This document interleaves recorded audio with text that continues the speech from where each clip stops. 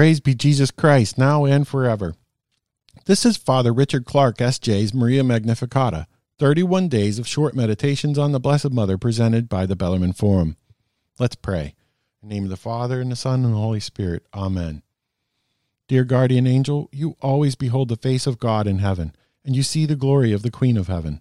Assist me to meditate on the Blessed Virgin Mary and make my time spent meditating on God's plan through her to bring honor to her and glory to God. Amen. This is the 5th day, the birth of Mary.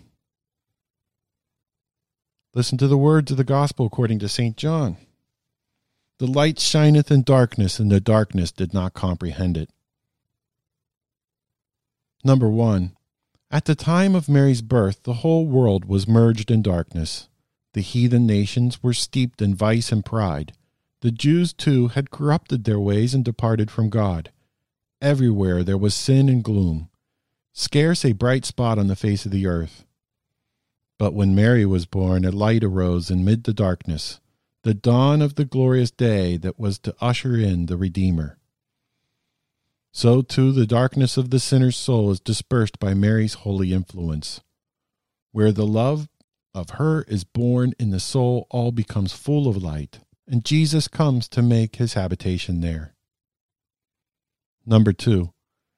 Before Mary's birth, God sought in vain for one who would always be faithful to him, for one soul that would always love him as it ought. For 4,000 years he had invariably been disappointed, but now at length he had found one who fulfilled all his desires, who satisfied the yearnings of his divine heart, a worthy daughter of his omnipotent love. Number 3. Mary, in the first hour of her life, brought more glory to God than all the saints of the Old Testament.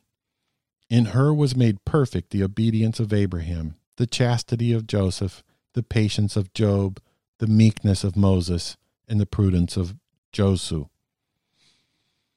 It is because she is the model and pattern of these and of all other virtues that she can communicate them to us. I must beg of Mary to obtain for me also chastity, patience, prudence, and all else I need.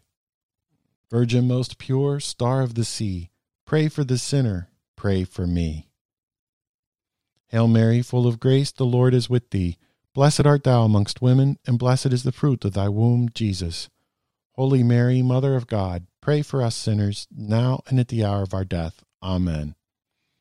Mary, Mother of our Lord and Queen of heaven and earth, pray for us to grow in faith, hope, and charity. Amen.